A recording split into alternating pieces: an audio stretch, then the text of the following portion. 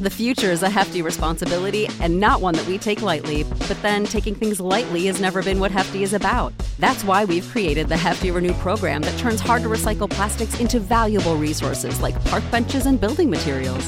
To participate, simply fill up an orange Hefty Renew bag with accepted items, tie it up, and drop it in with your regular recycling. That's it. It's that easy. It's time to rethink recycling with Renew. Particular valued resources may vary by geography. More info available at heftyrenew.com. When you need mealtime inspiration, it's worth shopping Kroger, where you'll find over 30,000 mouth-watering choices that excite your inner foodie. And no matter what tasty choice you make, you'll enjoy our everyday low prices, plus extra ways to save, like digital coupons worth over $600 each week. You can also save up to $1 off per gallon at the pump with fuel points. More savings and more inspiring flavors make shopping Kroger worth it every time. Kroger, fresh for everyone. Fuel restrictions apply. Hi, I'm Matt Lieb. And I'm Vince Mancini. And this is Pod Yourself a Gun, a Sopranos podcast where me and Vince Mancini go through every single episode of The Sopranos and talk about it. Thank you so much once again for checking out our wonderful Sopranos podcast, the only Sopranos podcast in the world. Just a reminder, 5 stars and a review. Obviously, that's my favorite thing for you to do. Check me out on OnlyFans. Check us out on OnlyFans. Obviously, that is we're going to be showing just pictures of naked gabagools.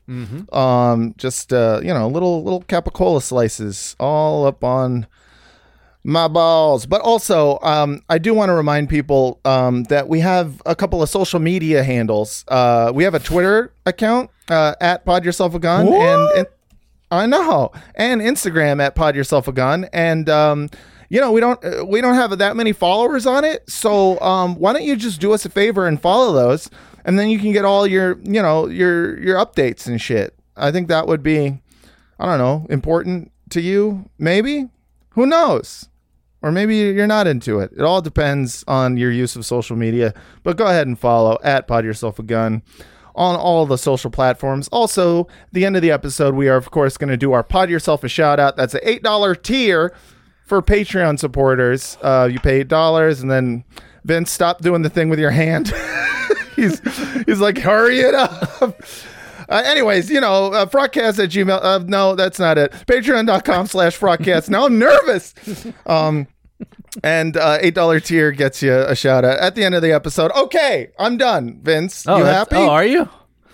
Whew. All right, I'm awake. I'm awake again. Okay, good. I'm so glad. You could always participate, but you don't have to. Today, Vince Mancini and I are going to be talking about Sopranos Season 5, Episode 7, In Camelot. And we have a wonderful guest today. This is a returning Pod Yourself a Gun champion. You know her, you love her from the Ethnically Ambiguous podcast. Ladies and gentlemen and everyone else, welcome Shireen Eunice. Oh, hello. What a lovely introduction. I do think I'm a legendary guest because I said that Beansy was gay.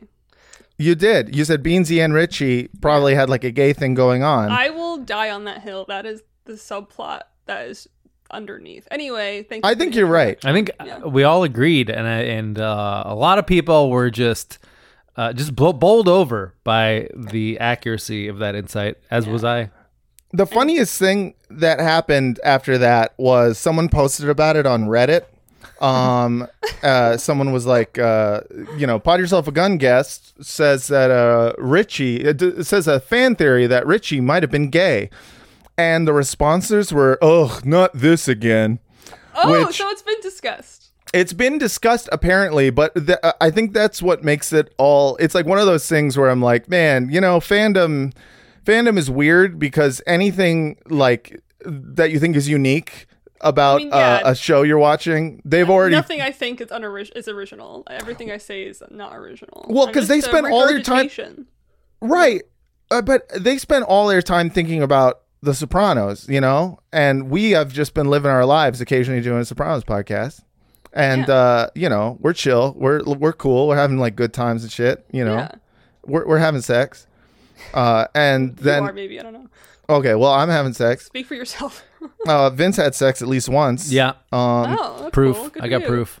You got proof. And, so we come up with these fan theories, and all the, like, true fans are like, we've been thought about that. So Yeah, they're like the hipsters of TV watching. they really Like, are. we were here before you even existed or knew it was cool. Exactly. They've been cool, way longer than we've been cool. So good for them. But Sure, you can have it.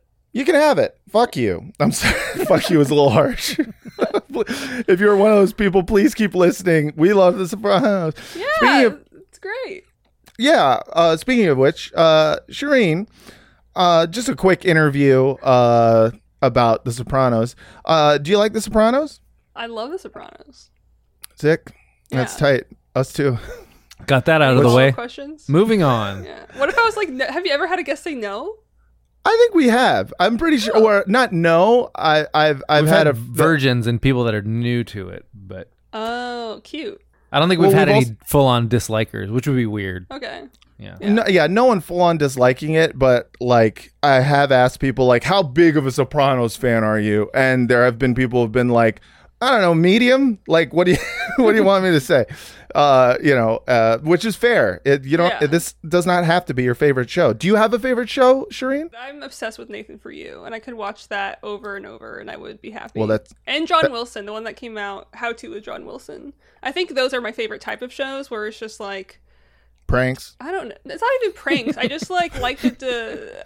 It's not even. No, it's not. I don't consider them pranks. I The just prank think shows. they're not prank shows. I don't like prank shows. John Wilson is not a prank show. Come on. I don't know that one. I just assumed it was Okay, also How pranks. To with John Wilson is like poetic art. I highly recommend it. It is Okay. so beautiful, and it's like the every episode is like a cyclical Yeah. thing. It starts with one Prank? No, it's not a prank. It starts with one question, like, where does Is your refrigerator still running? if you have any taste, you'd watch it. I like it. It's good, but I like Matt's idea of it too. Fair. I mean, I'll check it out.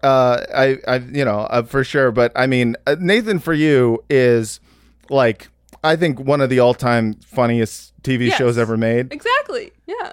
and it also gives me like the level. I've become accustomed to awkward shit, like awkward situations and awkward humor, and so it's like I keep needing people to up the ante, and Nathan For You like filled that gap where I was just like, yeah, Borat's good, but I feel like don't like. Maybe that's a hot take. I won't continue that. Sorry. Well, tell me your hot take. Why don't you like Borat? Well, okay. I came to this conclusion like pretty firmly after I saw the second one, even though, I mean, whatever, it doesn't matter. But in the first one, I felt like he was kind of, I mean, as an Arab, like a Middle Eastern person, it kind of is a little like strange to be a caricature of something that you're not a part of. But then the second one, it was around the same time that Bad Trip came out with Eric Andre, right? Right. And I was comparing the two, and Eric Andre, like the vibe of that movie was just like joyous and fun, and he he made people feel good. And at the end, there was a blooper reel where they told them the truth, and they were all happy or whatever. Right. And then Borat, on the other hand, like he literally put his whole crew was at risk. So many of them got COVID. They went to a Republican convention like without any like in quotes protection, but like it was a weird time. I just think it's like, I don't know. I just got a bad vibe from that movie compared to whatever. It's like That's fair. exploitative is my word. Okay, so it's like the prank shows that you like are when I When agree the with you. audience is endearing, like it's not like they're poking fun and humiliating them constantly. Right. It's- Well, I mean, We'll have to have a I was- separate podcast about that because I have thoughts. But Are you a huge? I mean, like people are such big fans of it. I don't know. yeah, I mean, I don't like disagree with the criticisms, but yeah. But you know what? He doesn't ever go and hang out outside a pork store. So therefore, I don't care about it that much. Like it's sort of That's a good fades point. Yeah, into I the don't care background. about it that much either. But that just proves that I'm not a fan of all pranks, and I don't think Nathan For You or John Wilson are pranksters. Well, now I'm convinced that the hot take was born out of my saying that you just like prank shows. You'll never know. I'll never know. You'll never know. But we don't need to know about this because this is not a prank show / movie podcast. No, this is a Sopranos podcast. And of course, we cannot start the podcast without first playing the theme song.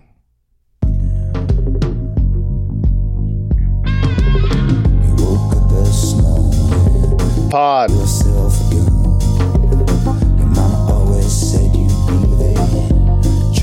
Pod.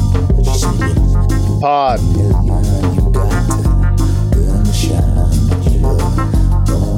Podcast.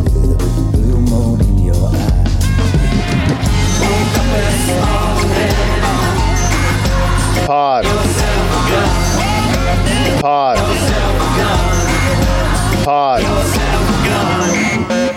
Pod. Podcast. Today we are talking about from season 5 of The Sopranos, episode 7 in Camelot, which premiered on April 18th, 2004. Vince, break us off a little piece of that synopsis. Tony learns about his father through the man's mistress, while Chris's friend learns that there are habits more harmful to your health than heroin. Okay. Yeah, strong synopsis. And Vince, what was happening at the time that this episode came out? Oh, that's right, Matt. You know, we can't evaluate any art without knowing the context in which it was released. And for that, we go to the Remember When machine. Is there a sound effect? Walk. There it is. Daddy, daddy, bop, shoot up. Remember then.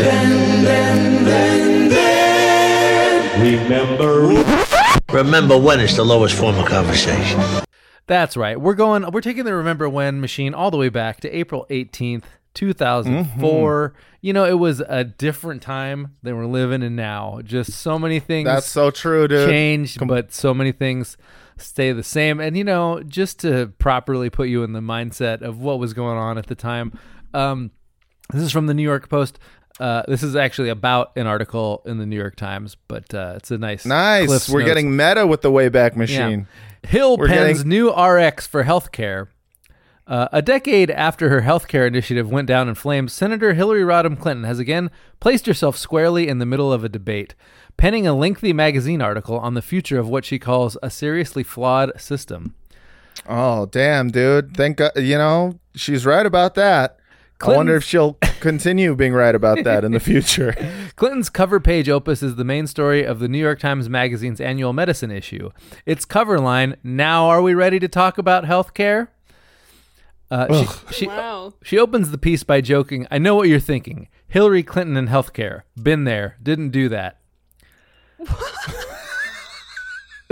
But the former First Lady's humor doesn't... I know what you're thinking when with Hillary Clinton talking is like, that could be a number of things. Right. I know what you're thinking. I failed you. Yeah. I know what you're thinking. I killed Vince Foster with my bare hands. Yeah. But this isn't about that. But the former First Lady's humor doesn't last long. Asserting that the healthcare system has declined even further since she proposed giving Americans universal coverage in 1994, she makes some new proposals and repeats old ones, including healthcare for all children and all who are in poverty. Oh, wait, hold on. Back up. How is that new from universal healthcare? Certainly everyone... It's a backslide. She's like, well, that didn't work, but what if we did Obamacare instead, basically? Yeah, right, I mean... Right. I do. I love that. It's like, okay, well, so you guys didn't like it in 1994 when I proposed universal health care. What if I just completely watered that down and said a handful of people can have it? That's and then and then it's children. She's baiting you. Like, don't you want to protect children? Yeah, which absolutely. Yeah. And you know, everyone else too. But yeah, you know. I mean, yeah, but it's well. But children are cute. It didn't age well. Yeah.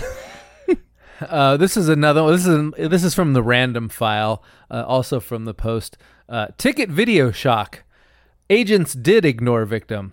I felt like this was relevant to The Sopranos for some reason. Maybe you'll I'm very excited about this. I don't know what any of those words mean. A surveillance video showing an elderly Brooklyn tailor having a fatal heart attack after getting a $115 parking ticket clearly shows NYPD agents blithely ignoring the victim, his family's lawyer claimed yesterday.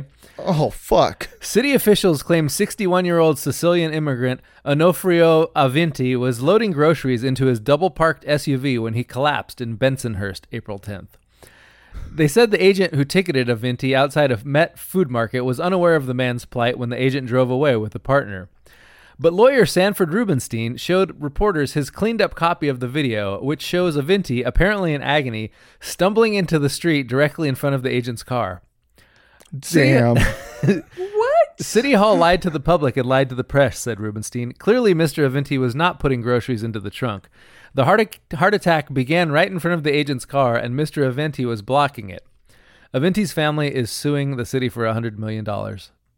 Jesus I need Christ. to know what happened. Like, He got a $115 ticket and then had a heart attack in front of the car, and then apparently no, like I the mean cops. if he got money out of it. I want to know. I could hope- not find a follow-up, and I was That very is- sad about it.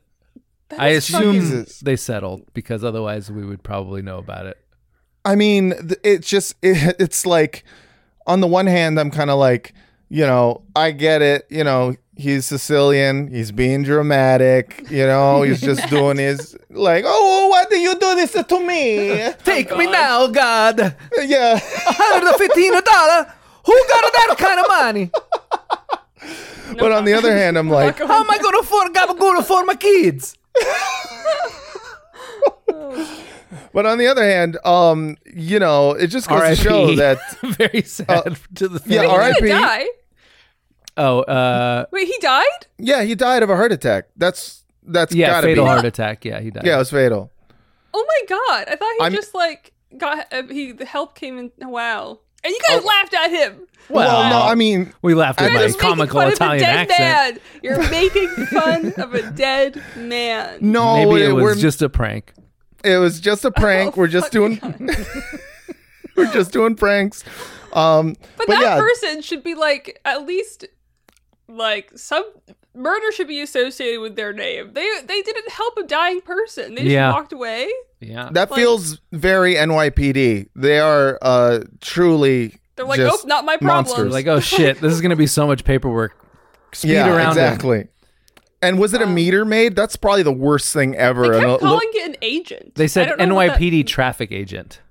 yeah, that's a meter maid in one of those like little electric carts. Wow. Oh God. Well, I mean, I they don't know in said 2004 if it was electric, but yeah. they said car, Yeah, but yeah, they don't say what kind. Could have been one I of like those to little carts. I like to believe it was a little cart, and he just kind of like slowly sped away at 15 miles per hour, going full speed. Yeah, that is unfortunately hilarious. Oh, man. Yeah. Oh man! Wow, that is So that was what a time. what a time to be alive. The top movies in the country: Kill Bill Volume 2 had just come out, #1 at the Oh, hell box yeah. office. The Punisher. That's the one with Thomas Jane. Tom Jane, dude. I think they made 2 other Punishers, I want to say. Johnson, Family Vacation, Hellboy, and Home on the Range. Top pop song is still Yeah by Usher and Lil Jon. Oh god. And top rock song is still Figured You Out by Nickelback. Jesus All I Christ! needed to hear were the top songs, and I'm brought back immediately. Yeah, Like, you that know is- exactly where you are. yeah, It's a dark Yeah. time. Yeah. It was a dark time. It was a scary time in the world. But in the Sopranos universe, it was also dark and scary because it's, you know, they're in the mafia. So that's what was going on. And now let's get into this episode. Like Vince said, you know, this the quick synopsis of this episode is, you know, Tony meets his dad Skumar, and you know, Chris has a friend in recovery who he preys on because that's what Chris does. So all of that is well and good, but as you all know, I have my own version of the synopsis. You know, no. and this is a synopsis based on the fact that we first meet JT Dolan, a addict and TV writer who is really trying to get this job working on Law and Order. Yeah. So, ladies and gentlemen, I'd like to present to you the Bada B story. Uh-oh. Bada B stories, Sopranos 507. got JT. He writes for TV shows. Yeah, fucking Tony meets Fran Feldstein. She slept with his dad and he helps to get her some money, chasing down Philly Tardo. Junior's gone a little stir crazy. Yeah, he keeps going to different funerals, but now he's starting to cry at those. Hey, and Chrissy preys on his rehab friend. His name is JT. He pawns his Emmy. What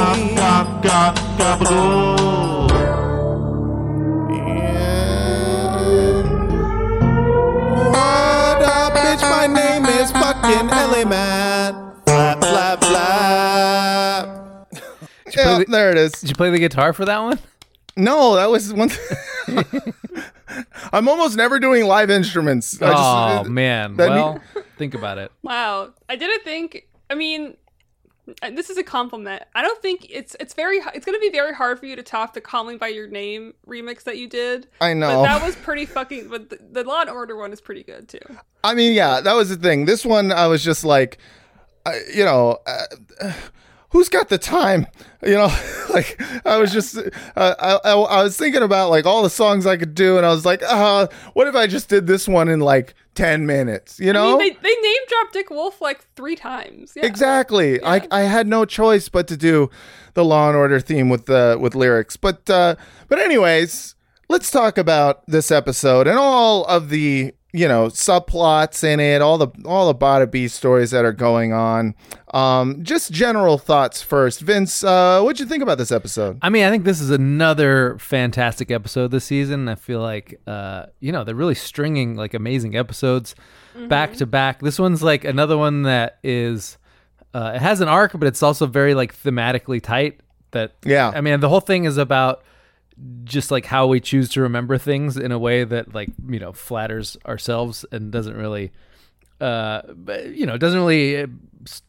adhere to the facts necessarily. Like Totally. we're remembering things in such a way that it flatters our own ego, and like the whole episode is about that. And you see like separate echoes of it with each character, and I don't necessarily think that thematically tight equals a good episode, but it was just sort of hitting on all cylinders in this one, I think. Yeah, this was meaty. As soon as I started watching it and realized that JT was introduced in this one, I was like, oh fuck yeah, this douchebag. Yeah. Yeah. It was, JT. JT, when he was stroking his own ego, this line was so funny to me. He says, I had the Beamer and the actress girlfriend, drugs, alcohol. That stuff practically comes with the Writers Guild card. Yeah. So JT to me is such a monumentally funny character to write for The Sopranos, because like it holds like a special place in my heart, because at this point in my life I've known a large handful of TV writers.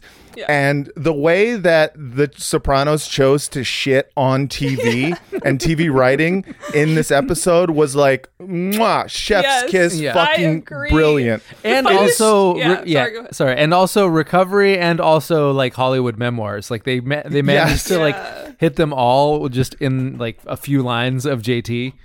Oh, it's so fucking great to make this guy like a recovering addict / TV writer, and have him basically emulate, I don't know, like every TV writer, not every TV writer I've ever known. A few of them are cool. We know a lot of JTs. Yeah. We know so many JTs who cannot go a fucking single sentence without doing a name drop, without like mentioning a job that they're on, it's or insufferable. It's the worst.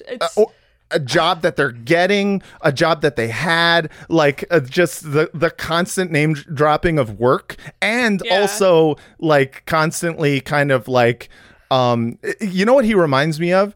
He's every comedian. What if you named an actual comedian just now? That would be really funny to me. I'm not gonna, but I will.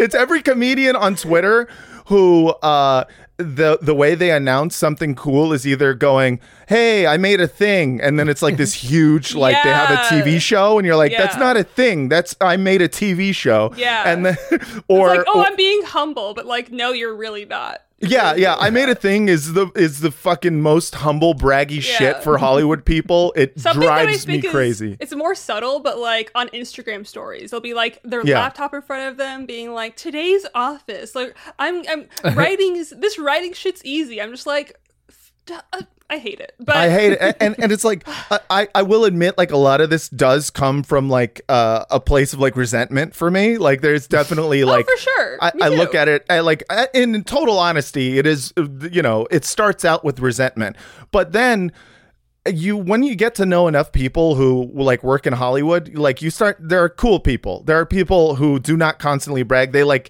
there's people we know who just talk about real life shit, but then there's JTs and like the cool TV writers or the cool Hollywood people just make the JTs just like pop more. Yeah, exactly. And I love that The Sopranos decided to do a whole episode where they were just like, we hate writers. Well, that's the thing.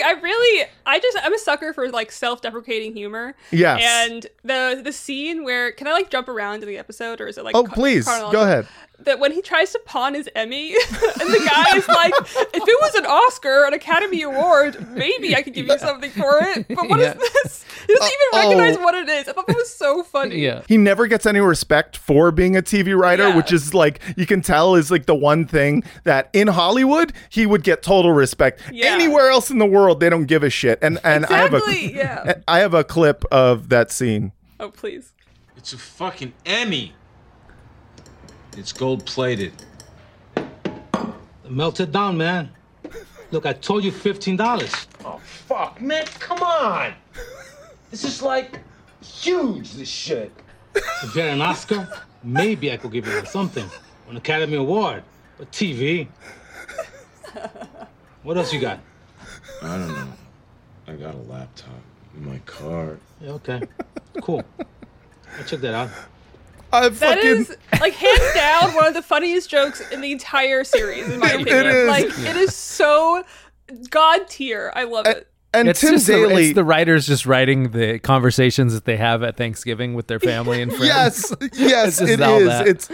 It is like the feeling of their life is important and their work is important, and people not knowing what they do or not really caring. And just, I love this is like huge, this shit. Yeah. He can't elaborate or explain why it's a big deal. He just has to be like, dude, come on, like, obviously, Yeah. And I fucking like, it's the same thing that Tim Robinson does on I Think You Should Leave, where he always writes like these inarticulate characters who are explaining why something's a huge deal, but they never have any follow-up. It's just like, I mean, that show is hilarious. You guys, right? It's so good every time, so too. good.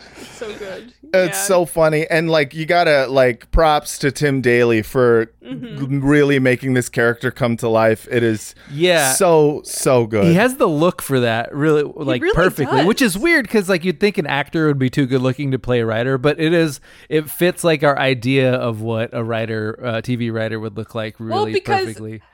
I think because I don't know. I mean, whatever. But he's like a good-looking white guy, right? Yes, and like he 100%. probably like got in the room pretty easily. You know what I mean? Yes. But he's he's the golden child of TV, right? The image that you think of, which is fucked up when you think about it. Did you ever? Right, yeah. Did you see? You think of any scripted narrative drama and you're like, it's fucking 7 Tim Dalys, it's 7 JT Dolans, and then, like 3 maybe women, or like, 2 women and a black guy. Yeah, a brunette.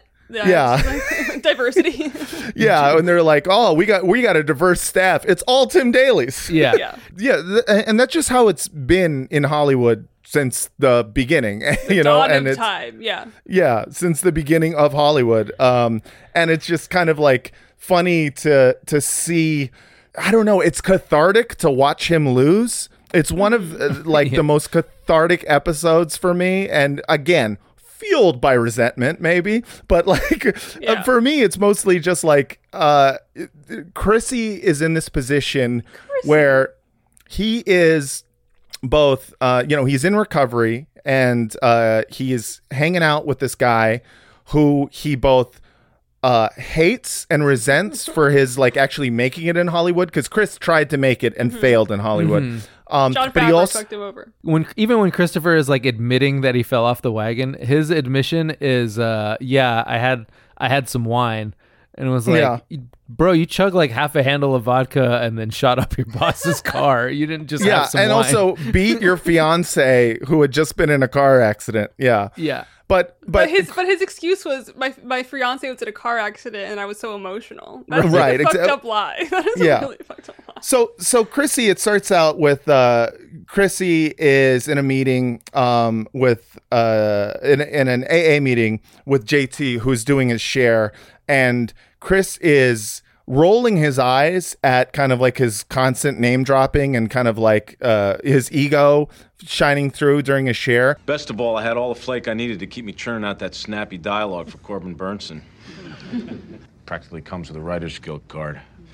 Anyway, it got so bad that I blew a deadline on a Nash Bridges. But then at one point, JT like name drops him and goes, Chrissy, where you at? And then he said, this is my friend Chrissy. And he does like a fist. Like he likes being friends with the Hollywood guy and hates the shit out of him at the exact same time. Love-hate relationship. And there's a little bit more hate in his actions in this episode. Yeah. But he puts him in like shitty situations and he's like, why are you in this shitty situation? But I feel I think Christopher thinks he's being like a good friend for most of this episode. I think so too. Like I don't think I feel like he thought, oh yeah, this guy like drove me to it basically. Like I mean, it's a learning lesson.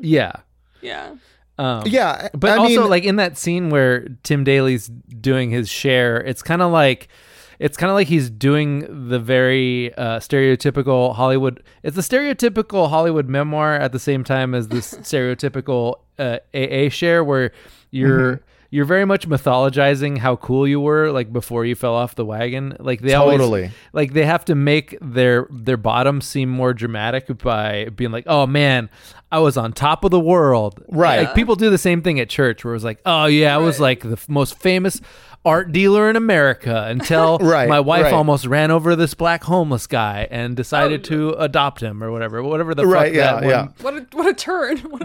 Hey, church, it's like that. What was that one movie about where the guy was The Blind Side? No, it's almost like The Blind Side, but like it's like the guy's wife decided to befriend like this guy at the soup kitchen, and then we saw that one. With Digimon Hansu. Yeah, Digimon's in that. Yeah. But same it's kind like, of different as me. That's it. Yeah, same kind of different as me. It's a Christian movie, but I mean, but it's the same general arc where you make yourself seem really cool at the beginning of the story. Yeah, because like AA shares when people are kind of like doing them, and it's not the same. I think across the board, some people focus entirely on recovery. And they do like a quick share of their background. It's kind of like a lot of the times it's like the point of sharing is kind of to relate to everybody else. Like you'll find something in everyone's share that is relatable to you as an addict, because like all the stories are kind of the same. It's like we all kind of like we all deteriorate in the same way. The illness is progressive and you progressively fucking lose all the shit that you had. Right. That is a normal share. I think with JT you've got like his ego, because he doesn't have a story that is like, fucking his bottom isn't insane. He wasn't like selling his ass, right? His bottom is like, I found heroin and then I missed a Nash Bridges deadline. right. And then I didn't work for a while. And then I was getting unemployment, but it wasn't enough. Yeah. And then, right. Exactly. It's just like, because he's in this position of privilege and he doesn't have like his bottom being like this incredibly cool, like incredibly like crazy story. It needs to be a cool story. And so he's name dropping the entire time. I was doing enough flake to keep pumping out that snappy dialogue that Corbin Burnson loves. That's the stereotypical Hollywood memoir thing where they can never just say cocaine. They have to give it like a cool name. It's like, it's a cool guy name. I called it cool names. I was with the cool kids. And they presented me with this magical white powder. And I was like, what is this? Yeah. It's like they can't actually ever step away from their privilege. Even in AA meetings, they're like, I'm still better than you. Yeah, and that really shines through in everything that JT is doing. So afterwards, Chris and JT go to a diner, and JT spends like a good amount of time just kind of bragging about stuff, and before he asks Chris what's up with him, and I just have a clip of that. My new agent? Next week he's got me set up to meet Dick Wolf's guy. I seen Dick Wolf at Rayo's one night. Guy's got his own limo. That Law and Order money? Guy could have his own battleship. But, enough of my shit. How are you doing? Good, working the program. Yeah, hella good, dude. Shit's going great for me. Thank you for asking after bragging about your fucking possible job. Yeah. It's this constant, like, just constant bragging about his life and all the cool shit he's doing. And you can see that Chris he's feeling low. It's almost like there are certain toxic relationships that exist. I think this is true outside of the program where you're if you've ever been friends with a braggart, you'll know the feeling of them constantly talking about cool shit they're gonna do or are doing or whatnot, and you leave the conversation feeling worse about yourself. And it's like I used to think like this was a totally just a me problem. I'm like, man, I'm like really, I've got too much resentment because every time I talk to this person, they just, they mention something cool they're doing and I just feel bad about myself. And then I realized it's like, no, this is a toxic thing we have going on, because if you reverse it, the same thing happens to them. And there's just like, I think it's kind of a universal thing. If JT, what JT was telling him is so normal in LA. Like everyone does that kind of, like not everyone, like stupid people do that to just like hype themselves up, being like, oh my God, I have an interview for XYZ or whatever. But in the context of like sitting in a New Jersey diner with Chris, it seems stupid. And I think Chris recognizes this like an imbalance of what he perceives like power, and I think he reclaims it with his actions later on. You know what I mean? So there's also a very good moment of scene setting in there that I wanted to point out, where like the first shot of Christopher is he's like checking out the girl next to him's tits out of the corner of his eye, and then, and then he snaps back into focus of JT's share, and that was just such a great. It was like a split second, but it was such a perfect shot to set that whole scene. Setting Chris up as someone who's staring at tits while this guy is sharing, and then listening to his share, and then rolling his eyes at him, and then later like giving him a fist bump, like, yeah, I'm your friend. Like that is it's perfect fucking comical. Like it's comical and it's exposition without any fucking dialogue from him. He doesn't need to say anything. You know exactly what this relationship is. Yeah. And so Chris admits that he relapsed, and JT kind of gives him a hard time about it, and is like, oh, why don't you call your sponsor or call me? And then he runs out of there because he's like, he's like got a date or something, and Chris is convinced that he is going to fucking cop. He's like, he's positive that this guy's going to go get high, and he's just not saying anything. So he confronts him at the gym.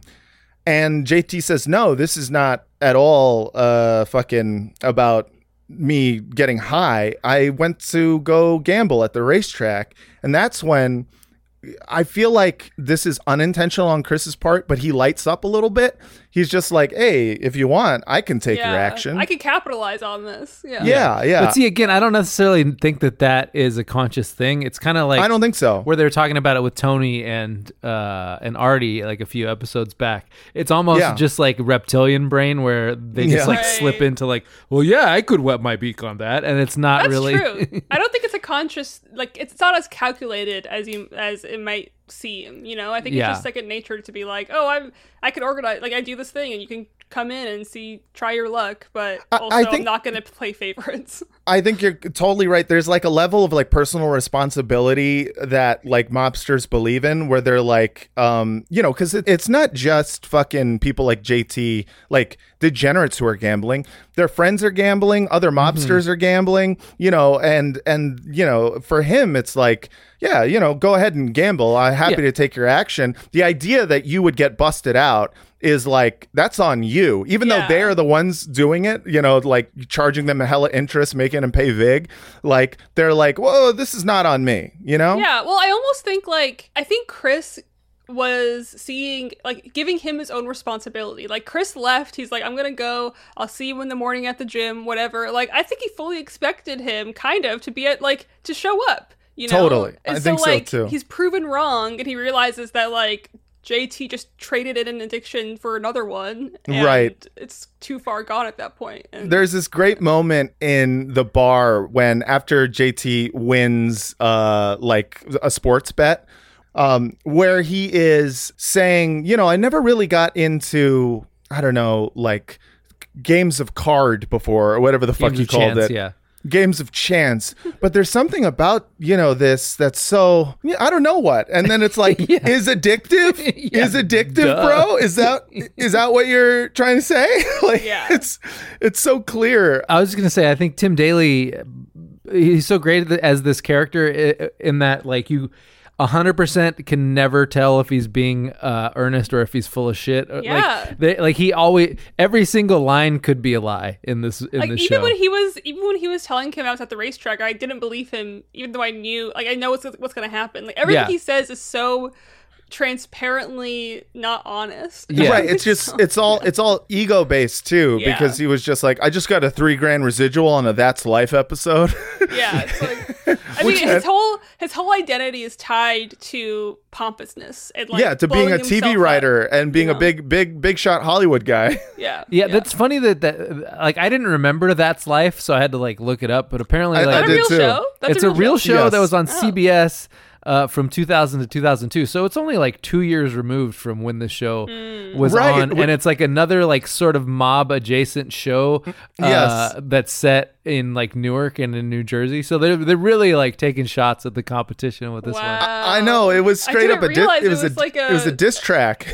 Wow. That's hilarious now that I think about it, like, because like if you dig deep, it's like, oh, this white guy is talking kind of about a version of Chris's life. Yeah, like, right. You know, and he says that Guinea Fest with Paul Sorvino, that was totally unrealistic. The hour-long series follows the life of a young Italian-American woman, loosely based on Diane Ruggiero, and her family in suburban New Jersey. The show is set in fictional Belfield, ostensibly a play on the combination of Belleville and Bloomfield. In the first season, Frank DeLuca works as a toll collector on the New Jersey Turnpike, while Dolly is a housewife. It sounds like a CBS sitcom. Kevin Dillon played Paulie, Lydia's younger brother, who was a young officer on the Belfield Police Department who still lived at home. Oh, yes, they got Kevin Dillon and Debbie Mazur. So, you know, this is a real like trial run for Entourage. But also, I think like The Sopranos was already on for a while at that point, right? I feel like they were like, oh, Italians are doing well. Let's like make an Italian totally show. Right. 100%. And I feel like the writers of the show knew that. Yeah. So like just like I don't know. They probably tried to roasted poach some of the actors at some point. Yeah, they totally did. So biting our stuff. Like, I bet Paul Sorvino was like in talks to do like something on there, and they were like, "Sorry, I got to do That's Life." But gotta go make that network money from CBS, and they're like, Exactly. "Oh, hey." Yeah, I mean, it's really funny how many name drops there are. Like, he constantly I didn't does know it. that That's Life was even real, and I love that. Like, there's also this really funny part before Chris or JT gets beaten up by Chris and this whatever that guy's name is. And he's Lil like, Pauly. "What is this, Pulp Fiction?" Yes. And that's his only frame of reference for people fighting. Like, That's so good. They're like, "No, dude, this is real life, stupid." And they're like, "Oh shit." That's also another great line where he's like, what can you do to me that I haven't already been through? And it's like, it's so it's like, good. we know that's a line you say in AA, but motherfucker. Yeah. That's one of the greatest scenes in this episode. But before we get there, so JT shows up to the executive game and fucking, is playing cards and whatnot. And he's losing to Vito. And he's also losing to the Car Wash King, who I don't know who he is, but he has a moment where he asks him about TV writing, but nobody gives a shit. Cowboys and Sri Little Indians. Fuck me. So when you write on TV, what do you have, like one guy writes the words for Dylan McDermott and one guy writes for Nicholson's girlfriend? That's the way it is. You write it all yourself. Oh, interesting. It is the curse of being a writer in any capacity, is that like when someone asks you what you do for a living and then you're not quick enough to think of a lie, and then you say writer, and then like there's always 10 follow-up questions, and like the answers are always way longer than they are interesting, and like that going in, and you like it feels like you're being mean to the person, but really you just want to save them the boredom of the ensuing conversation because you've been there before. And also, like, he's not used to, like, I'm sure he is fielding questions about being a TV writer, like, when he's in LA, in Hollywood, and, like, some people don't young... bat an eye, you know what I mean? Right. Well, some young, hungry writer, maybe, like, he would love to take under his wing and tell him how the biz works. But they're starting from such, like, a place of total ignorance of how TV works that they're like, so do different people write different lines for different characters? I just love that, like, it's like 2 seconds or less after he like loses so much money and he's like, they ask him this question. It's just so funny to me. It's like, oh fuck. It's like, so TV writing, this thing that you pretend to do. Yeah. And then he's just also like, interesting. No, it's not. It's not interesting to anybody. They're both being condescending in their own way. Really. Yeah. Yes. Yeah. Well, they also, I like that Christopher also bait and switched him where he's like, yeah, I got a high stakes game for you. David, I can't say that the names of the famous people that play in there, but, David Lee Roth. And then he shows up and it's like the Car Wash King of New Jersey. It's the Car Wash King and fucking Vito. Yeah. Yeah. And you can hear Tony in the background at one point. He goes like, we got some really big players coming tomorrow or something like that, where it's like clear that he's going to kind of like the off season of the executive game for that night. Yeah. So Chris comes back to the executive game and finds that JT is still there, losing like fucking crazy. And it's clear that, he's a fucking gambling addict. And JT... The most telegraphed plot line of all time, and it still works. Yeah, I mean, it is crazy because it's like, this is a plot line that's been done before on this. Like, we've already had Davey Scavino in... Right. It's like either season 1 or season 2, who gets busted out. Because he's like fucking, he's a homie of a gangster and decides to fucking like, be a degenerate gambler and lose all of his fucking money at cards. But for this particular character, it's so much more funny because of the fact that he is so confident that he is going to be fine, because he's like got that Hollywood type of confidence where it's like, nah, man, easy come, easy go, but don't worry, like I'm about to get this huge job, so you think I could borrow money for child support? Because I mean, like, he's always the main character of his story, right? So it's gonna have to work out for him, and like, he is the protagonist of every fucking story in his mind, and yeah, I don't know. I think just like the Pulp Fiction line later, he hasn't experienced any kind of real life. Like he's like, oh, I've gambled. Yeah, I'm gonna do great at this. Or like, yeah, I've done XYZ. But like now he's in the real world of people that like do this all the time, and it's pathetic. When you need mealtime inspiration, it's worth shopping Kroger, where you'll find over 30,000 mouth-watering choices that excite your inner foodie. And no matter what tasty choice you make, you'll enjoy our everyday low prices, plus extra ways to save, like digital coupons worth over $600 each week. You can also save up to $1 off per gallon at the pump with fuel points. More savings and more inspiring flavors make shopping Kroger worth it every time. Kroger, fresh for everyone. Fuel restrictions apply. Save big on brunch for mom, all in the Kroger app. Get 16-ounce packs of flavorful Angus 90% lean ground sirloin for $4.99 each with a digital coupon. Then buy 2, get 2 free on 12 packs of delicious Coca-Cola, Pepsi, or 7-Up, all with your card. Shop these deals at your local Kroger today, or tap the screen now to download the Kroger app to save big today. Kroger, fresh for everyone. Prices and product availability subject to change. Restrictions apply. See site for details. Yeah, and so he borrows some money from Chris, who gives him the money that he owes the room, and he also gives him some money for incidentals, like child support or whatnot. And then he finds out he's like charging him vig, and Chris has this great line: "Don't give me that look. This is your problem. I will not fucking enable you." Yeah, his version of point. I mean, he does have a point. Being helpful. He's like trying to be a good friend. I really think so. He is. Yeah, in a way, he is. But it's also like his idea of not enabling someone is to charge them vig. I love that. Right. Yeah. Exactly. Yeah. It's almost like it's almost like a dad being like, I'm giving you this responsibility. This is a learning lesson. Right, exactly. This is him making his son smoke the whole pack, It's also great that, like, as dumb as Christopher is, he can immediately, like, calculate the interest on, like, a $60,000 loan and, like, what the installments are going to be. I was that was pretty hot. I was like, I need to go back and get a calculator to make sure this is all right, because I can't It's pretty do my impressive. taxes. Yeah. But you see a little bit of like Chris's, I mean, maybe I'm reading into it, but I think at this point, his eyes are a little, like he lights up a little bit when he figures out like that this guy has been there all fucking like 2 days. And like, there's part of me that it's that swing in the balance of power is happening where Chris is kind of realizing like, he's not going to let his friend off the hook here because he's not really his friend.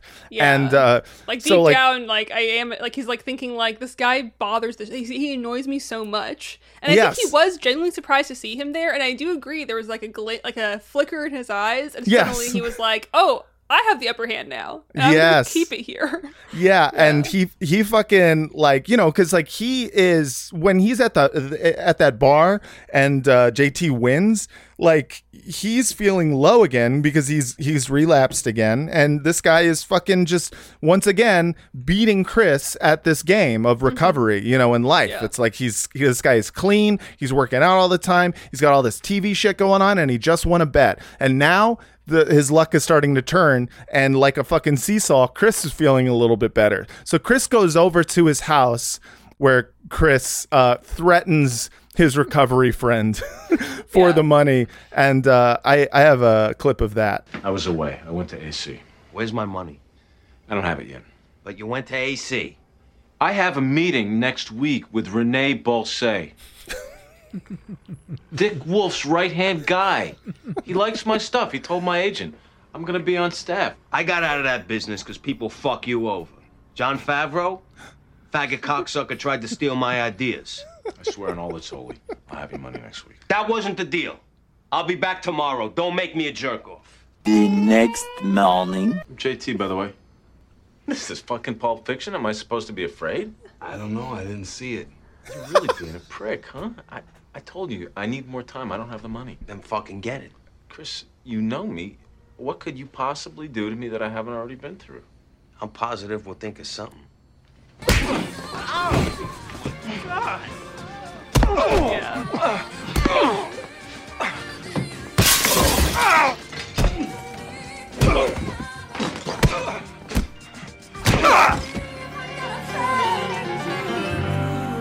Yeah, but I think that's like part of the reason that The Sopranos is such a good show is that they don't make Christopher like a total bad guy. Like he did give this guy 3 or 4 opportunities to change his behavior, and the guy the guy sort of pushed him to it, but then Christopher is also like inherently predatory. Like the whole mafia thing basically consists of figuring out ways to make money off of your friends.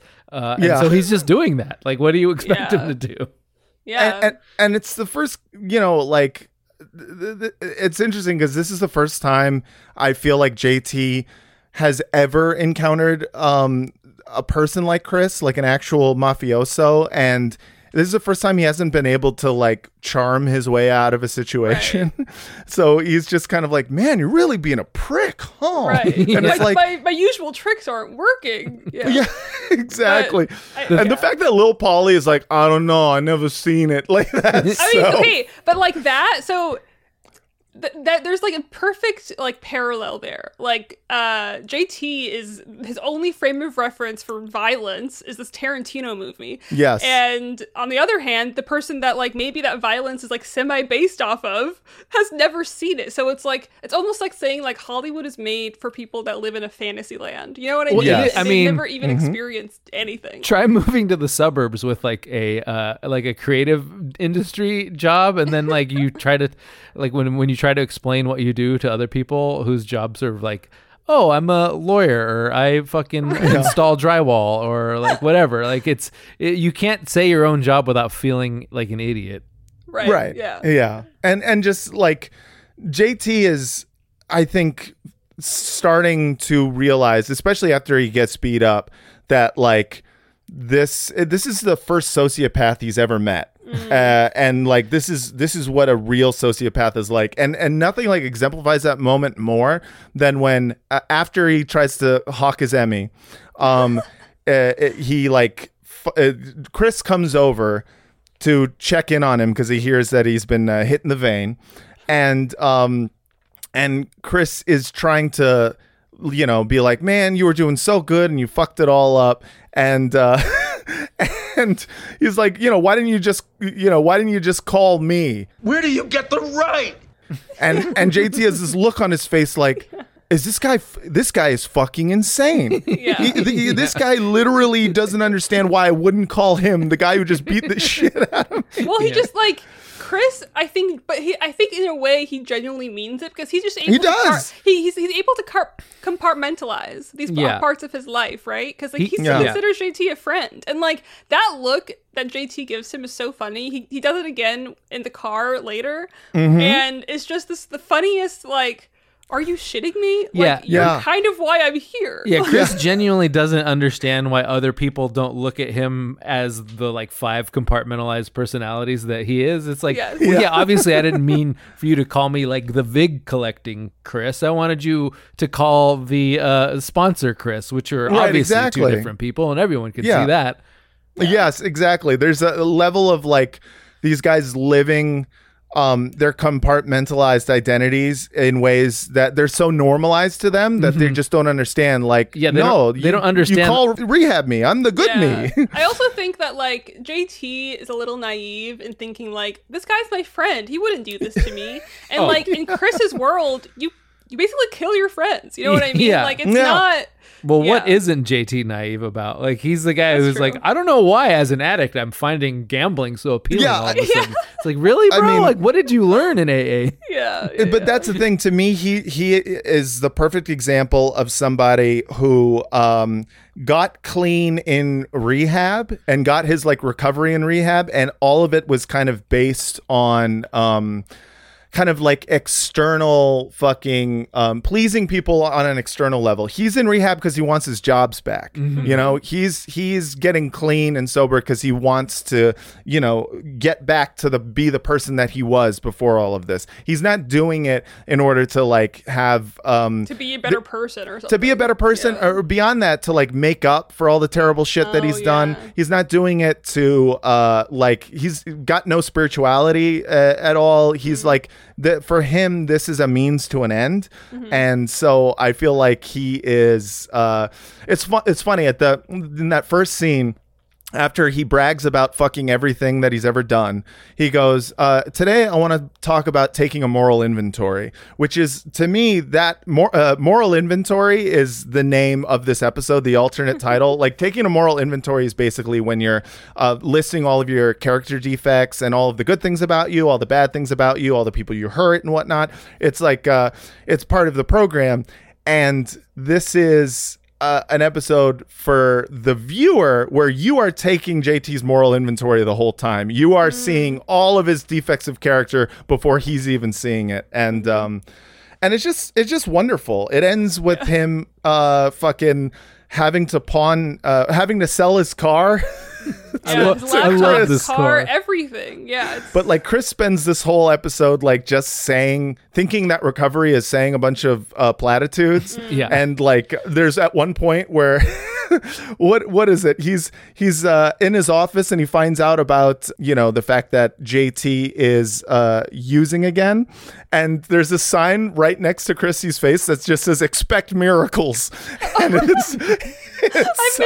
That is so funny. It's this small moment, but I love it because like you see those signs and like you see a lot of this like recovery talk throughout, like different meeting spaces. Sometimes you go to a meeting, someone's house, and it's like this guy is surrounding himself with the literature and the platitudes of AA, but not really internalizing it, and it ends with him telling him right before he drops him off and steals his car, there's no chemical solution to a spiritual problem. And then he drives away. Line. I love that line coming out of his mouth because I think both of them treat recovery like a diet. You know what I mean? Like, yes. They have I ate too much. Like, how could you not follow through? Like, come on, girl. Like, whatever. And it's just like, to them, it's like a diet. Like, they go on and off, and that's what I think it is. But they remind me of like kind of like success win bros on Instagram, like hashtagging keep grinding, taking a picture of themselves at the gym.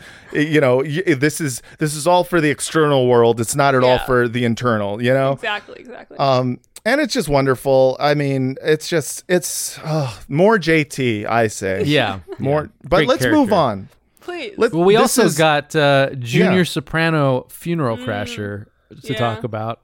Yeah, so Junior Soprano's storyline in this episode is it's a bit thin, but it is kind of you're kind of this is the continuing journey of his mental health ups and downs. Mm-hmm. Like he is finally, his memory is recovered.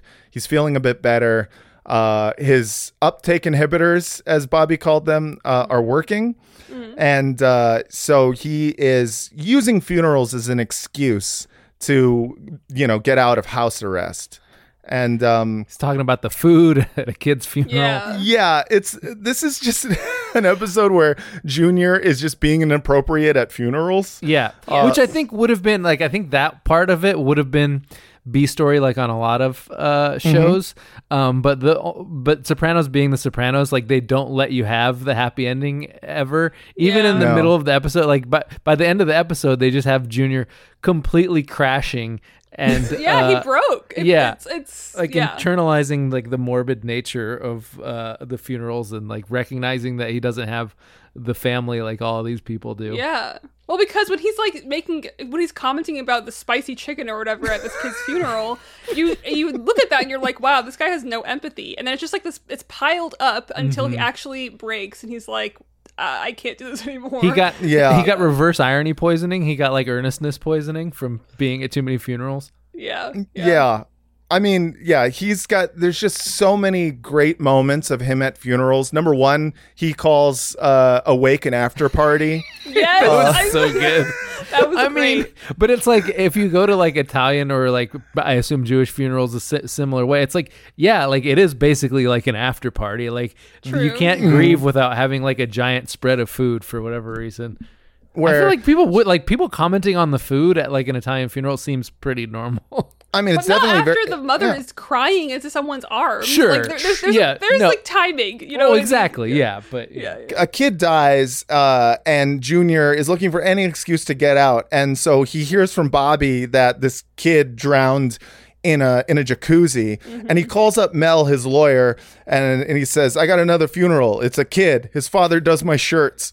And it's like he's like, they have to be related to you, and he's like, come on.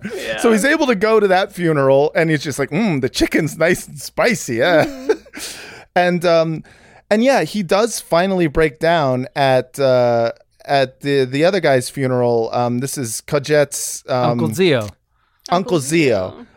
So his her husband is now dead too, and Junior has a hilarious breakdown that I think is I thought it was really sad. You're a monster. I thought it was funny. And and bless us. Oh, this fucking shit. What's the point? Shh, Uncle Jim. I can't take it anymore. Hey, you need to lower your voice. Come on. Forgive us our trespasses, as we forgive. There's something about that scene just like got me. I think just the idea of them being like, "Oh man, he's crying too hard at a funeral. We got to take him out of here." I mean, he's just embarrassed. His entire storyline is him being embarrassing at funerals, and that's just a fantastic storyline. That's just I just love that so much. And then he goes to the doctor, and the doctor's like, we'll try to like fix the medication. What did you do? I don't know. They after me. But yeah, that's basically Junior's storyline, and it intersects with Fran's storyline, which we're about to get into. In that Junior is secretly in love with Johnny Boy Sopranos, his brother's Gumar, and we meet for the first time Fran Feldstein at a funeral. Oh, before that, I'm sorry, we have to talk about Tony's family dog. Well, that's also part of it, though. Yeah. That's also, yeah. Tippy the dog. Yeah. So Tony is over at Janice's and kind of doing his thing where he's like trying to say nice things, but he's still talking shit to Janice. He says like, the kids seem to like you, sort of. Yeah. Which, that's as close as Tony's going to get to a compliment. And then Janice's line is, "I just let them do whatever they want all the time, because how else are they going to learn?" And you're like, yeah. Which is, I'm to connect that to JT. That's exactly what Chris did with JT. But yeah, so they're sitting around watching Beethoven, which is a movie about a dog, and. Classic. And they ask they ask Janice, "Can we please get a dog?" And I have a clip of that. Can we get a dog, please? I'll walk him, and I'll pick up the poo and pee. Pee? Right. Start with your underwear. We had a dog. Remember? I mean, just clowning your stepkid. So that one kind of like triggered me, because I used to like I went to bed when I was younger because I had really bad anxiety, and so I felt for that kid in that moment. I was like, I mean, just such a perfect comment on what a shitty stepmom she is. Yeah, it's really funny. Because after it was right after they were like, "You're great at this." Just makes fun of me. He got worms, though. Had to move to the country. Tippy was gassed, Tony. Daddy took him to the pound. He used to drag his ass on the carpet just to scratch himself. Gassed? And he's so cynical about everything else. Father told me he took him to live on a farm. That's what they always say. That same farm must have 17 billion dogs on it. You forgot that you cut off the line, "Dog shit up to the rafters," which is like one of my favorite lines. Like he's got to paint a picture of the fictional farm. Like they don't do a lot of like meta editorializing in The Sopranos, but when Janice is like, and he's so cynical about everything else, it works really well. It does work. Yeah. This is the first glimpse in this episode of just how much a baby Tony is, and like how much of a real, like a child, there's certain aspects of his life are, right. Like it's sprinkled throughout the whole thing, but he's idealizing his childhood in this way, where like for him, like he's not going to believe that his father had lied to him about, Tippy. It's like, no, he moved to the country, and just like he just as he dogs hasn't really do. Yeah, as dogs doesn't even often question do. how weird that sounds. Nor like how obvious that is. That's like that's what they always say, as Bobby said. But it's because he really idealizes his childhood, and he idealizes his father, who would never lie to him, even though we see later that his father lies a lot. So they go to Aunt Gadget's funeral, and Tony goes to visit his father's grave. His mother's there too, but he's very specifically going there to visit his father's grave. He's like covering his one eye so he doesn't see the mother's part of the grave. Right, I'm not here for you. And that's when we meet for the first time Fran Feldstein, who is the girl from the fur department at Bamberger's. Another question here, as with JT. Basically everything that Fran says, like you could choose to interpret it as earnest or not. And then like, so just by the end, like you realize she's kind of, you know, like a sad alcoholic who is kind of manipulative with people in her life. But I guess like the bigger question is like, they sort of leave it ambiguous as to whether she manipulated this entire situation or whether she genuinely just happened to be there at the Soprano funeral on a funeral day, or at Soprano gravesite on funeral day. I think she's just doing what she's always done. She's always lived her life in this way, and she's gotten money this like kind of doing similar things, you know what I mean? Just like being charming or whatever. I don't think it's that calculated, or maybe it is. Like, I don't think the percentage of calculation versus just like what she's always done is kind of, you know what I mean? I don't know. Right. Yeah. I know. I agree with you for most of it, but then like it sort of raises the question. She doesn't necessarily seem like the type of person who is going to the grave of her ex-boyfriend. Like, it seems a little out of character for her, maybe. Hard to tell. It's hard to tell whether or not she like planned it out, knew that this funeral was happening, and like. But how would she know that Tony would go up there? Yeah, to me, well, I feel like there's one of his family members is having like a funeral somewhere else in the same cemetery. It could be assumed, but in this case, I gave it the benefit of the doubt. Her delivery of the line when she like sits next to Tony and says, you know, your father always said if I ever needed anything, I could always count on you. And he's like, what do you need?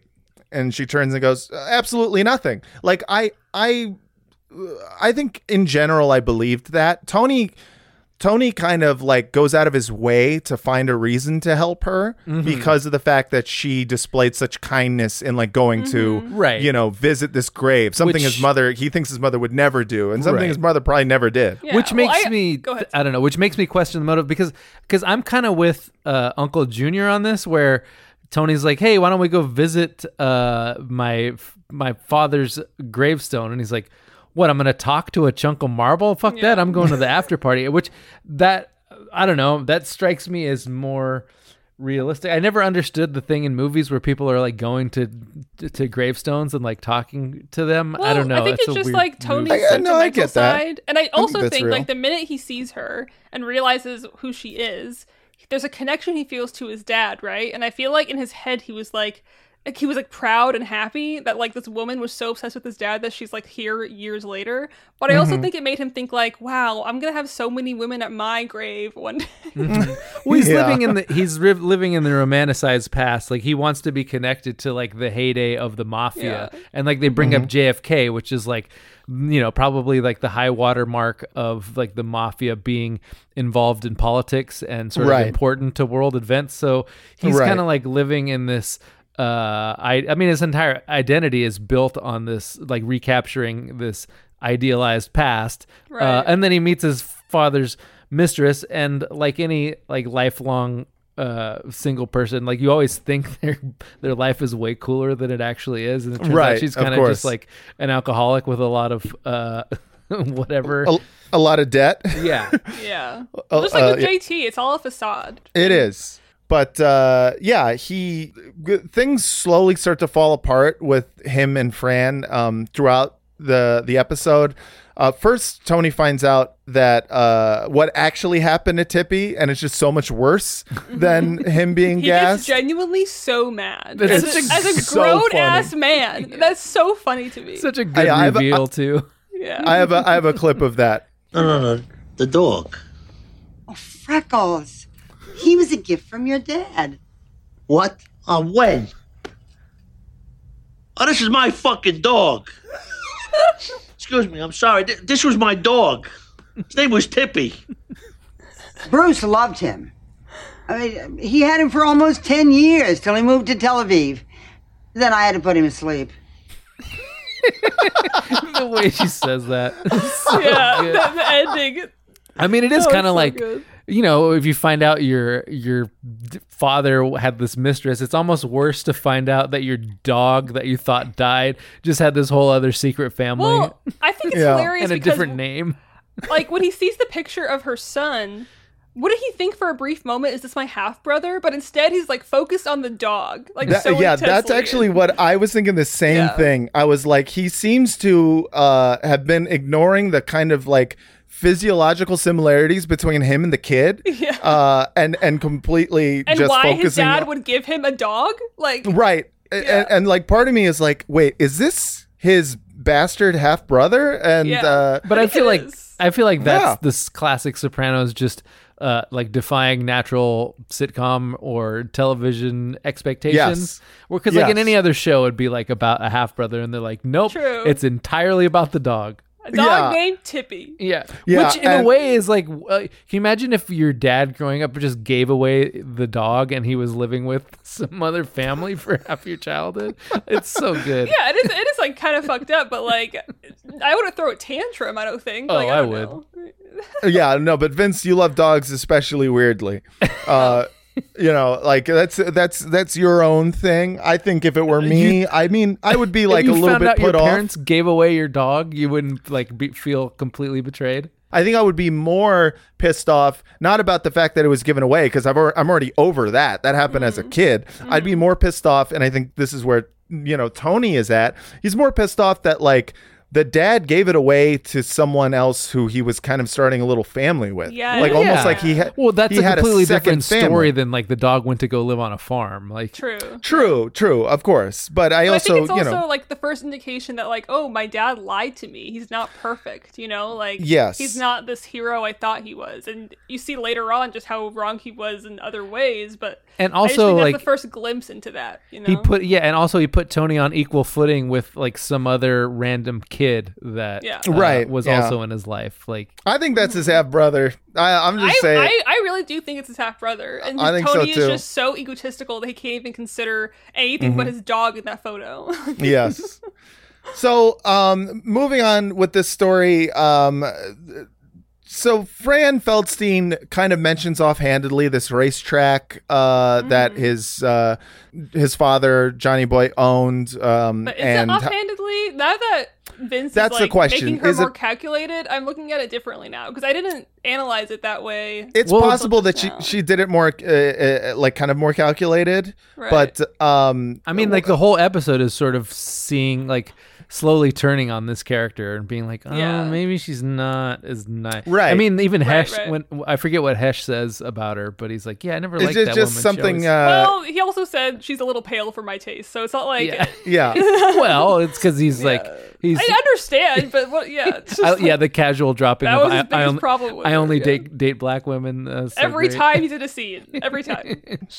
I also like that she calls Hesh a whore master. Not Yeah. sure what that is. That's a great word. Yeah. But it is like, I imagine it meant like pimp. Like yeah, he was like someone that just like had. Yeah, exactly. Well, But I've I heard the also- word whoremonger before, but whoremaster is Whore somehow master better. It's like is- a nice It's really little good. malapropism. Whore master is a cool nickname for like a porn star. Yeah. Anyways, if I ever like quit podcasting and want to go full porn, I'm going to be Matt Whoremaster Lieb. Just letting you guys know. Oh, okay, cool. Yeah, so she tells him about this racetrack, should have been her retirement, and he takes it upon himself to be the guy who's going to get that money. Talks to Hesh, talks to Philly Leotardo, and you know, Philly does not want to pay, you know, this person. Neither does Hesh. Hesh is still, I should give it to some trollop, which is fantastic. But Philly like really takes offense to the idea that somehow, you know, he owes 40 grand. Yeah. And there's this wonderful scene where Philly just runs away from Tony. Yeah, And, car chase and Rock the Casbah's playing. It's like, And Philly Phil- don't like it. Phil casually tosses out his ice cream out the window. I watched that part 3 times. It was so Yeah. funny to me. Like it was just like boop. He's like, oh, I'm in a car chase. I got to throw away the snow cone. Yes. But he gets his ass kicked.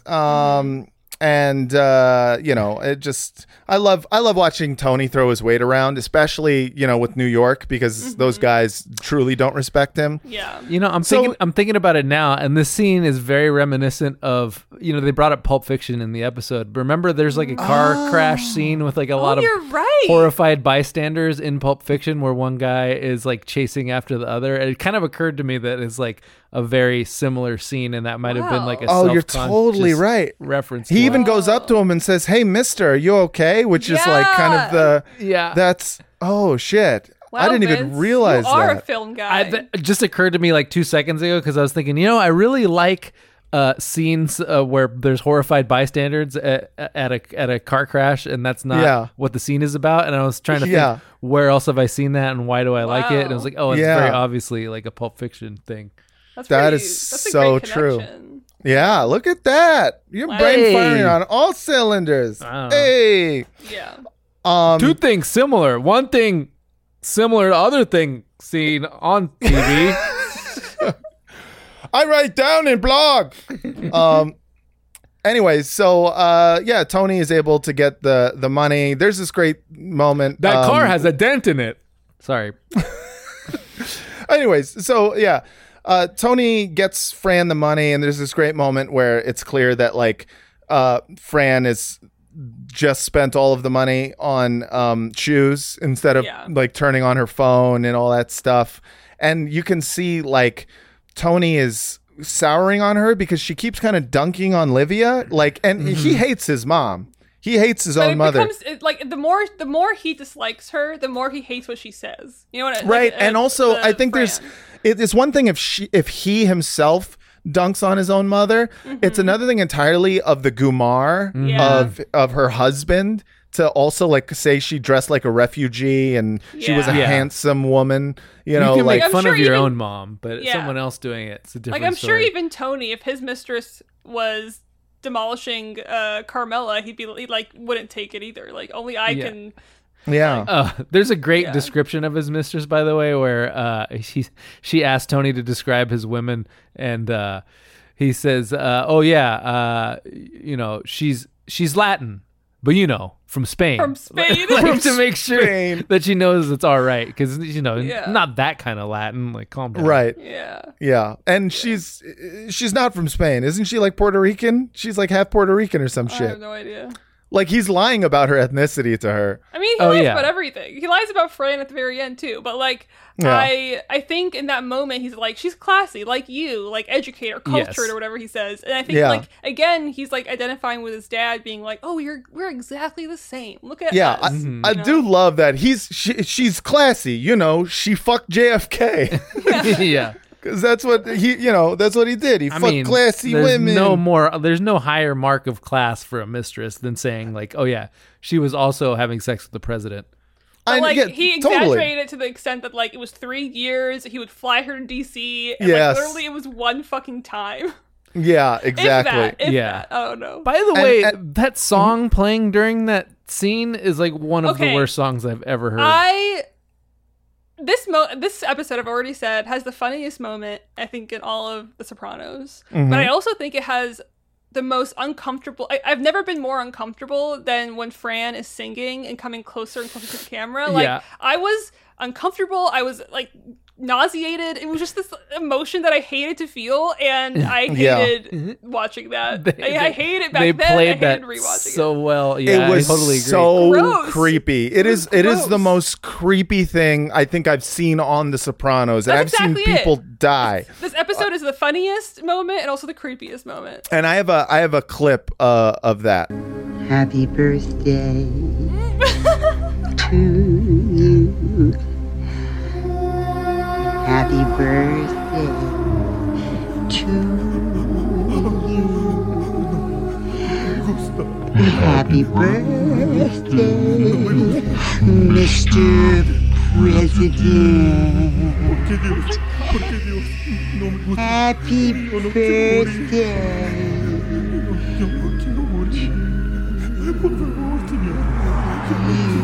Is that Sixth Sense?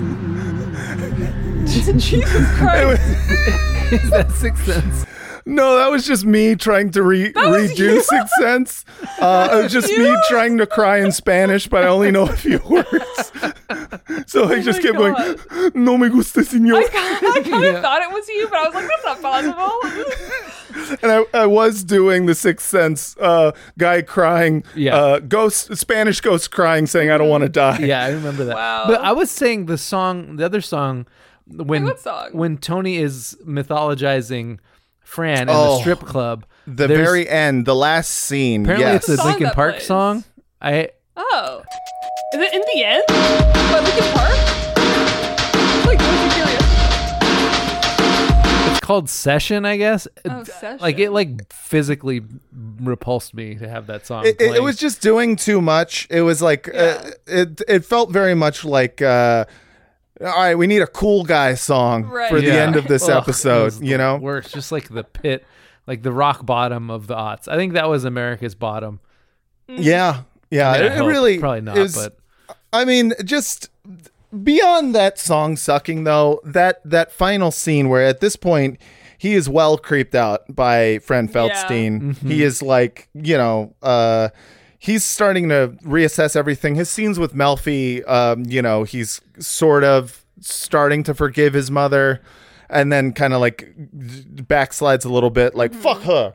But at this point, he's back to just kind of idolizing, you know, the past and, you know, saying all this shit about Fran, like, she was a real knockout in her day. She used to fuck JFK. They said Kennedy used to go to the burrito shop and get a breakfast burrito and put his dick in the burrito so he didn't come back to the White House smelling like Fran Feldstein. This is what is that? The Dirt. Fucking yeah. This is The Dirt. Tommy Lee. I think the moment when Tony, you go back into his memory, and his younger self has so much hair, but two, I think like for once you see like when Tony has to back up his dad for like an obvious lie that like my mom could have died from bleeding or whatever. Like I think Tony genuinely feels guilty about hating his mom, kind of, you know what I mean? I think the arc of Tony in this episode is like he goes from unconsciously like creating these false memories to the end in that scene in the strip club. He's like very conscious of like creating the fake memory like deliberately because it's just safer for him to think that Fran is like this cool classy broad and not that she's kind of like a sad alcoholic user. Well, also because he cares about his dad's image, you know? Yeah, exactly. Like, my dad was amazing. Like, this proves it even further, kind of thing, you know? I mean, image is all they have, and you know, their whole point of living is so that when they die, everyone will lie to themselves about their lives too. Right. Like that is like the whole, like almost every character in the show, they constantly get right up to the point of like reckoning with their own decisions and how they see the world, and they realize that they can't take that next step because it will like make their lives a nightmare and it'll invalidate like they realize that all of these stories that they've built up are, you know, defenses for them, and then they like they jump right back into it. They're like, oh, of course, like a safe space. Yeah, it's like when I mean, they can't. It's a house of cards. Yeah, it's know? like when Meadow is in that, when she is at first she's like calling Tony out for being in the mafia and telling the cousins like how Jackie Jr. died, and then she realizes like she can't do that because like she's already in that life, so she has to continue the lie. And actually it was an Asian gang. But just real quick, favorite, least favorite, any moments that we missed, you guys? Well, we already talked about the least favorite moment. The creepiest moment of all time. And I think my favorite moment was the Emmy scene. Yeah. Vince? I really liked that moment with Bobby saying shit up to the rafters for some reason, just because it's like he's describing his fanciful visual of something that he's imagined in his mind. Sure. And then for least favorite, I have two. Which one we didn't talk about? We didn't talk about the extended flashback to like Livia and Johnny. For some reason, it's just lit terribly, and then the acting is awful. Really weird flashback sequence, and then the song at the strip club was just makes me want to blow my brains out for some reason. But Yeah. One moment that we missed that I think is just one of my favorite things is just this quick cut where Tony is fucking Valentina. He's just staring at the poster with the Weimaraners on it. Yeah. And you could tell he's like struggling to like stay focused and he can't come because he's just thinking about Tippy. She's also yelling, "Show Valentina how much you love her," which is the weirdest. Yeah. No, that alone I wouldn't be able to come.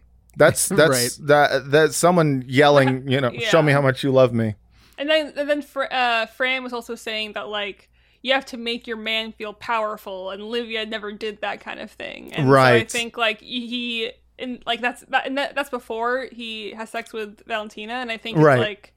Yeah. It's in his head for sure. Yeah. I mean, he's got a lot of like mixed emotions going on. He's like thinking about, there's like morality of this and blah, blah, blah. He is mostly just staring at a dog and he can't come, and I love it.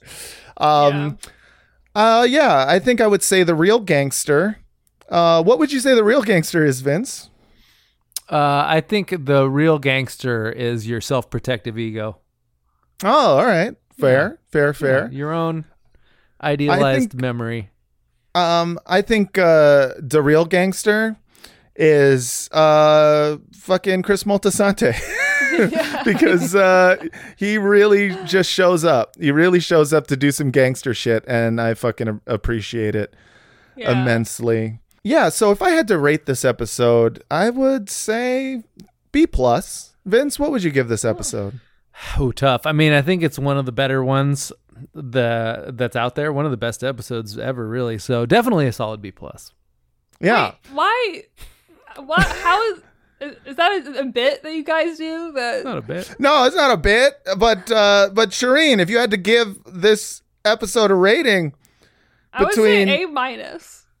So we'll call it B+ if we're, Yeah, we got to round down. We got to round down. That's how it is. Every episode of B+, is that what you're That is. Yeah. We've changed a lot. All right. Anyways, but I got to say this is a solid A+ episode of Pod Yourself a Gun. Shireen, thank you so much for coming on. Thank you for having me. This was okay. This was fun. Where can people find you on the internet? I'm on Twitter at ShiroHero666, and on Instagram it's just ShiroHero. And all right, so check those out and listen to Ethnically Ambiguous. It is a great podcast. If you want to, you will enjoy it.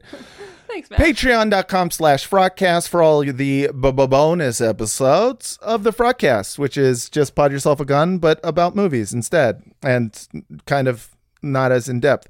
The $8 tier is the Pod Yourself a Shout Out tier. And this week, we technically only have one new Pod Yourself a Shout Out patron. Although we're going to be doing two because last week, we missed a last name on a shout out and fucked everything up. Oh, yeah. So, the redo for last week is Louis Purvis. Oh man, I can't believe that's a good last name for a nickname. Yeah, I get why he messaged us and said, "Hey, we're calling him Booger because he's a big perv, like the guy from Revenge of the Nerds."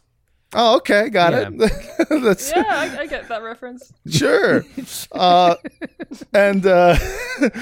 And the second is Michael Reynolds. Oh, Michael Reynolds. That's Kramer, obviously. Isn't that Kramer's name? No, you're thinking of Michael Richards. Yeah, it's close enough. We're calling him Kramer. Well, you can't just. All right, fine. Fuck it. Michael Kramer's Reynolds. Not a good nickname. We'll call him Cosmo.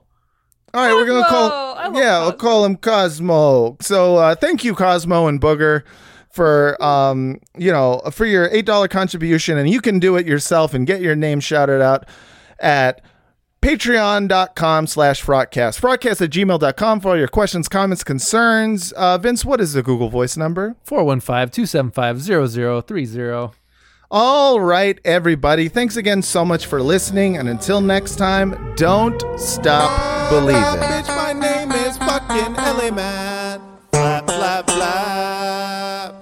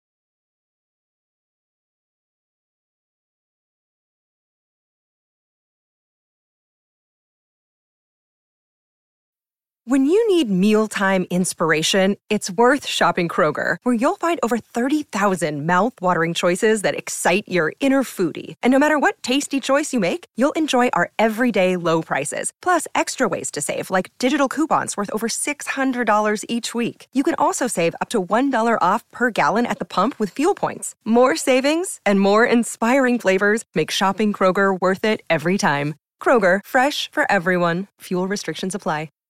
Save big on brunch for mom, all in the Kroger app. Get 16-ounce packs of flavorful Angus 90% lean ground sirloin for $4.99 each with a digital coupon. Then buy 2, get 2 free on 12 packs of delicious Coca-Cola, Pepsi, or 7-Up, all with your card. Shop these deals at your local Kroger today, or tap the screen now to download the Kroger app to save big today. Kroger, fresh for everyone. Prices and product availability subject to change. Restrictions apply. See site for details.